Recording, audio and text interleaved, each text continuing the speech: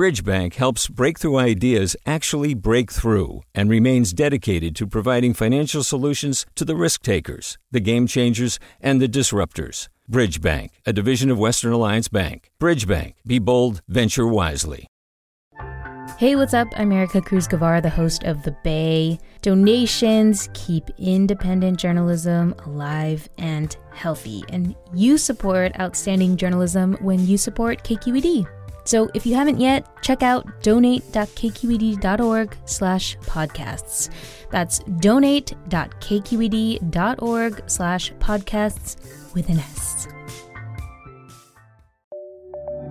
From KQED. Hey Bay Area, it's Devin Katayama, and I got an exciting announcement before we get to today's show.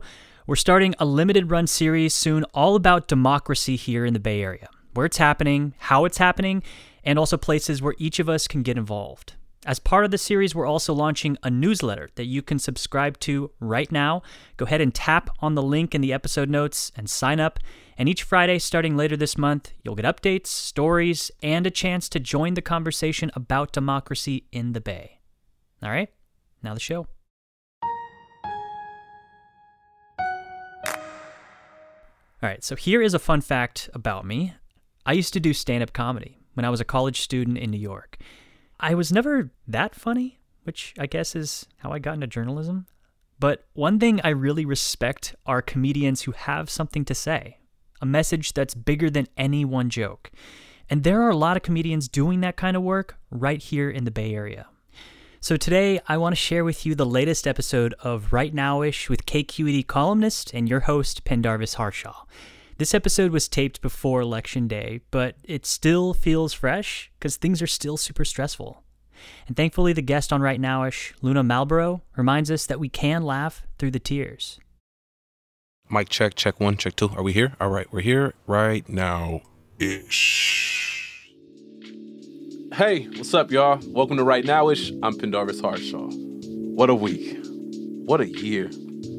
I don't know how y'all deal with the anxiety that comes with major shifts in your world, but me, I laugh often. I'm not sure if it's a defense mechanism or what, but I can tell you this, it works. So this week, that's what I'm gonna do. And because the only thing better than laughing by yourself is sharing a laugh with someone else, I'll be joined by a person who is choosing to stand firmly in their joy as well. Luna Malbroux is a comedian, musician, and she's studying to be a sex coach. Not only that, but she loves to talk politics. Actually, in 1970, there was this whole amendment that was trying to be passed to end the Electoral College, but it was actually 3 segregationist senators that filibustered the whole thing because they knew the Electoral College would give white supremacists more power. So that's why we still have it. During the lead up to election night, we talked to Luna about what it means to choose joy. A simple statement that I connected with, and hopefully it'll resonate with you too. Hi, I'm Sasha Coca, host of the California Report magazine. Every week, we bring you stories about what connects us in the giant, diverse Golden State. Because what happens in California changes the world. I love this place. We were once seen as the place to be, California. The land of milk and honey. That's where you go to Sunshine State, but we just have challenges right now. KQED's California Report magazine. New episodes drop every Friday, wherever you get your podcasts. Hey there, this is Brittany Luce from NPR's It's Been a Minute. KQED's podcasts like The Bay, Bay Curious, Mindshift, Right Now-ish, and more all tell the stories of the Bay and beyond with reliable, human-centered journalism. They aim to inspire, make you think, entertain, and expand your understanding of the place you call home. Here's how you can support podcasting at KQED. Showing your support is easy, and you can join Brittany in supporting KQED Podcast too at donate.kqed.org/podcast. That's donate.kqed.org/podcast. Earlier this week, Luna Malbroux co-hosted a virtual election night event for the San Francisco AIDS Foundation. the blue shift and the red mirage. And the red mirage is not me looking fly in this dress. The red mirage is the idea that a lot of the votes that actually show up in person on election day will skew more Republican, and the votes that came in early via absentee early voting may skew a little bit more Democratic or blue. The thing that really jumps out at me that caught my attention that I wanted to talk to you about is that you're hosting an event on election night. How did you come to this? Like, did you pull the short straw? Like, what? I know.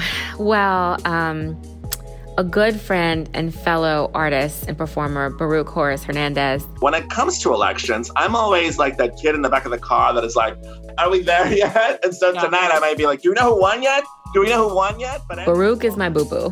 When Baruch called, it was like, oh, actually, I'm an entertainer. I'm someone who makes sense of the world. So this is a way that I can just do what it is that I do and try to provide some joy and light and laughter on that night, regardless of what happens. How do you even prepare for this? I think the thing is about staying present as much as possible. That's what I've keyed into and try to focus on, like, how do I find my light? And that's where humor comes in, because comedy has always been a coping mechanism for me since even before I was a comedian. My coutriness doesn't always come out, but there's some random moments where it does come out. So when the vet told me, you're going to have to put your cat down, do you want us to do it here? All of a sudden in my head, I was like, I'm not going to pay some fancy schmancy cat doctor to kill my cat. I got to do that shit myself. That was so then I had to Google, how do you kill a cat? Which explains why I'm getting ads for Trump right now, It's just like, oh, you don't like life. Did you think about Donald Trump? It makes a lot of sense. I was a theater kid in a small town that didn't have a theater. So I was a weirdo, basically. I would find ways to write sketches and do little skits and joke around with friends, and it would just make me laugh, like just being in community. Do you ever get so high you start budgeting? That's what I did the other day. I was vibing, I'm like, oh, I'm that bitch. And then I was like, if I'm really that bitch, I need to get my finances in order. And then I sat down immediately, and like, I'm spending too much money eating out. So in preparing for this, it's really just doing the same stuff I've been doing, which is being honest about the world around me and being honest about how it affects me, and then laughing through the tears. That's admirable. And I imagine, like, it has to be taxing because you can only laugh so much, right? Like at some point, the laughter stops, right? Oh, yeah. I mean, at some point, the laughter stops. But I feel like the humor for me comes from, like, celebrating the resiliency of our spirit. And I know a lot of us are tired of being so resilient. It's like, you know what? I don't want to be resilient anymore. How about somebody else be resilient? And I feel like there's humor even in that. Like the shared emotions of, wow, like we're all going through it. And when I can be honest with myself about like what I'm going through and my struggles and how the world is affecting me, then that may free someone else to be like, okay, I'm not the only one. What stands out to me in that comment is that not only are you, it's an informed laughter. It's not just an ignorance is bliss. It's not just let's laugh and ignore it. It's a matter of you largely know the people that you've interacted with and you're basing your comedy off that. Is that what I'm gathering? You know, like I base my comedy off of people that I interact with, but mostly it's about my own neuroses or my own experiences and how I move through the world. I was walking down the street and a group of white people, there were 4 of them, okay? They were in a car. They yelled at me. They said, "Hey, why don't you go back to Nigeria?" The first thing I thought was, oh my God, how did they know? You know, I've been plagued with guilt, you know, just really feeling like I need to reach out to my host family from my study abroad program. And I've just been really meaning to go back, and I feel so guilty that I haven't. I feel like this is a sign. Namaste. Thank you. Thank you. I'm a Black queer woman moving through the world. And so it seems as though if one listens to my comedy, it seems like I'm like commenting on so many aspects of the world, but I'm quite self-centered. It's about me. Can you bring us into the work that you were doing in 2016 as you traveled across the nation? Sure. So in my exploration of genres and art and comedy in a lot of different ways, I stumbled upon Comedy Hack Day, in which I won a competition by creating a dope satirical app that really explored the wage gap with a lot of great, funny comedians and also techies. For centuries,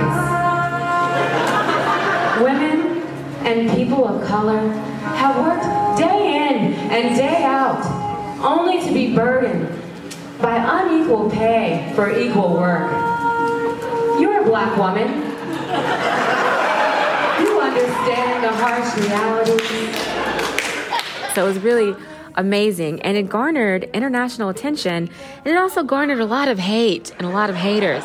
All have tried for years to solve the problem of wage inequality, and all have failed. Until now. Introducing Equipay. Splits bills fairly. No, really, fairly. So I stumbled upon this whole world of like an emerging angry right wing that were saying things like white genocide at the very mention that there was a pay gap, right? At the very mention that that there's a certain thing of white privilege that a Black woman had the audacity to try to say like, oh, you should be charged for that. So through those kind of eye-opening realizations of like, oh, wow, like people are hearing things differently, I felt emboldened and passionate to really explore and investigate how are people talking about privilege in Kansas? How are people talking about privilege in Colorado? So I got in my car like a crazy person and I drove across the country, having conversations with strangers and really trying to investigate, like, how do you see yourself? Like, what's your understanding of privilege?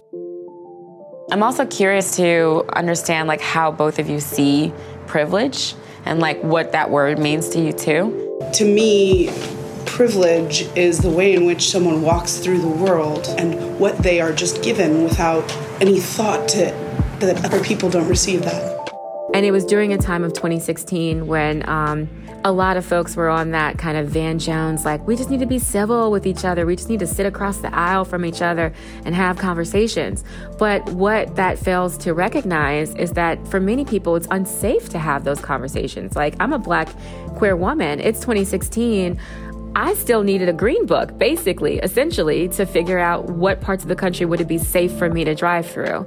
And that trauma of that experiment kind of stayed in my body, you know, for the past 4 years. That experience of putting myself out there and the sake of doing art and having conversations and finding connections, like the fear that I felt of like, ooh, I'm not safe here, the signaling of unsafety.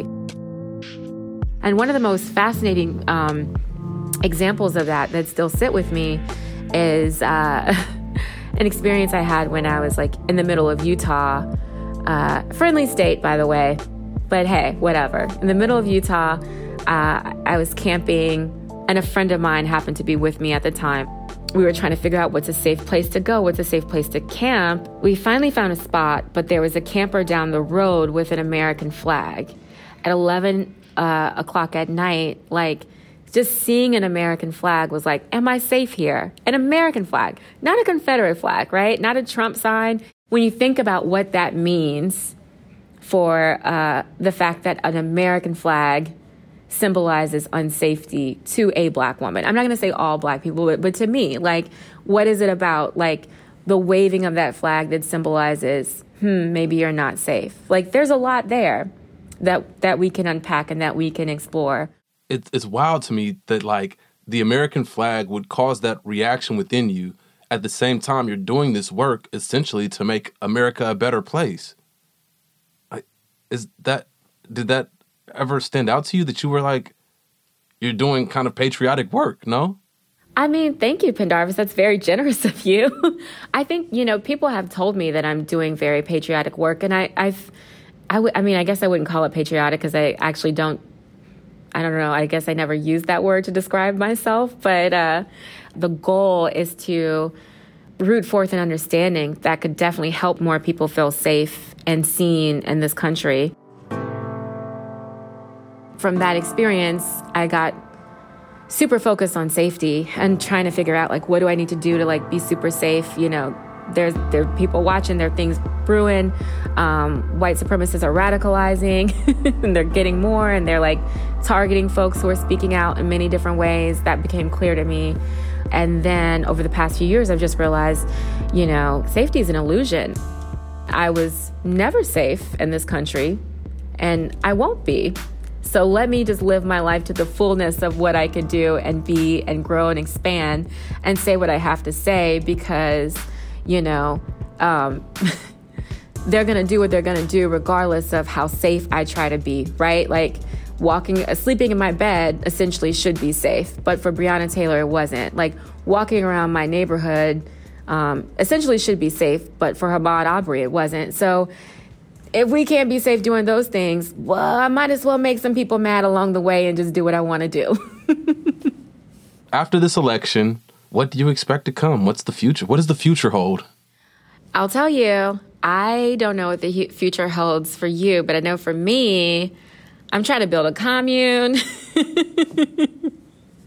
I'm just trying to like grow my own food. I don't know. Like, I'm going to still be rooting in joy, and I'm going to still be focusing on liberation in whatever ways that may need to shift or adapt.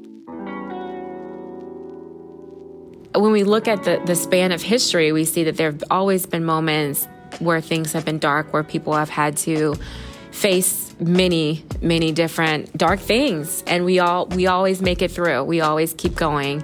I'm trying to have that view on everything, and I'm trying to just be one of those people that helps people move forward with joy, as much joy as we possibly can have. So that's what I'm focusing on, regardless of what the results of the election are.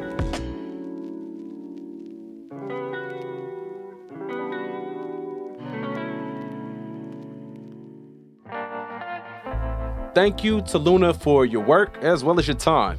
To keep up with all that Luna has going on, follow her on Twitter @LunaIsAmerica. Big time thank you to the producers behind this interview, Asal Asanapur, Kiana Mogadam, and Marisol Medina Cadena. Thank you to our editor, Jessica Platchik, and the engineer, Rob Spate. Hats off to the engagement team, Lena Blanco, Sarah Pineda, and Vita Kong.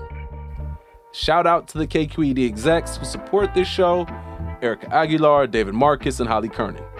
My name is Pendarvis Harshaw, and I'm the host of Right Nowish. Peace. Right Nowish is a KQED production. Hey, it's Glenn Washington from Snap Judgment, and if you love what you're hearing, and I know you love what you're hearing, please consider becoming a KQED member.